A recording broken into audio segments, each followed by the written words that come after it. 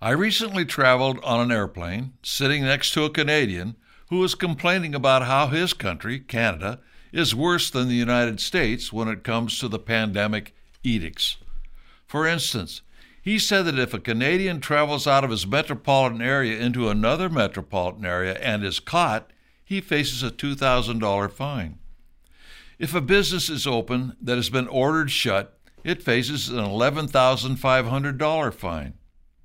And I know that some of you have been watching the travails of the Polish pastor who is an immigrant to Alberta, Canada, who was arrested on the highway by a SWAT team for opening his church for services. And while in custody, his home was firebombed with extensive damage. Even before this pandemic, a pastor could be arrested and fined in Canada for preaching against what the Bible refers to as sin. It reminds me of the ad on American TV that basically says, "Keep performing sodomy, we have a pill for that." Anyway, the primary purpose of this weekly video is to give you hints of how to deal with the problems you see out there.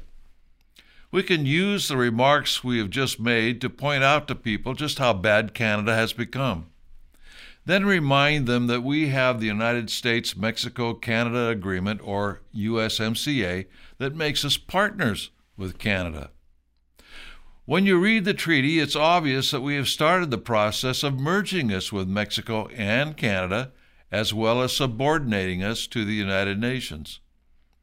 Another thing that you can use is humor to make your point, and it can be done so that you will not get people mad at you, but laughing with you at how ridiculous the current situation has become.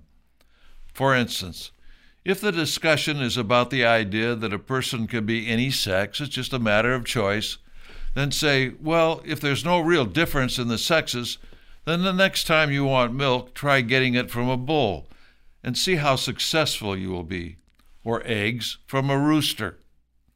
For those idiots who believe that 2 plus 2 is sexist and could also be 5, then say this: would you want to walk across a high spanning bridge built by a person who believes that 2 plus 2 is 5? They say that eating burgers and fries is not good for you.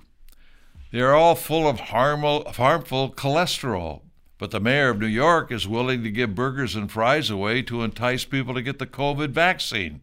Hey, if the virus doesn't get you, you can die of a heart attack from the cholesterol that's in the incentive.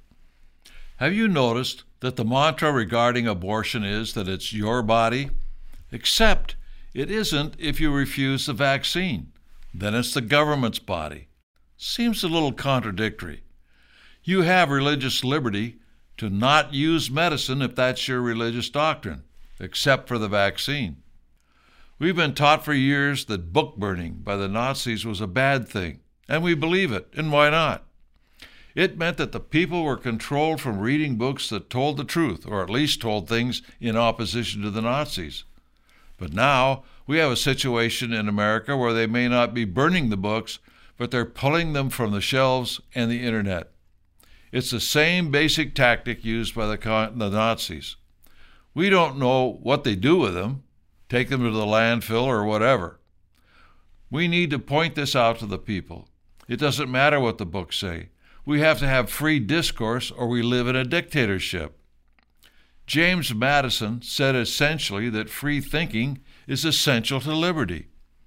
And speaking of free thinking, there's been a lot of news about the fact that Bloomberg and his company have had a great deal of cooperation with the Chinese relative to what will be reported or how it will be reported.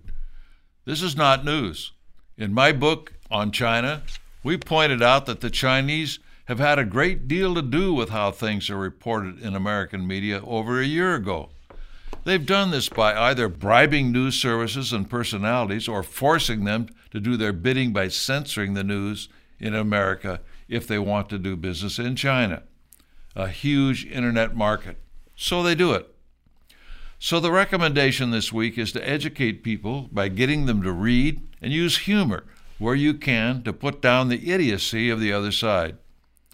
Finally, it is important that while we're doing these things, we inject the idea that the war is not over. It's not over unless they, the person you're talking to, give up.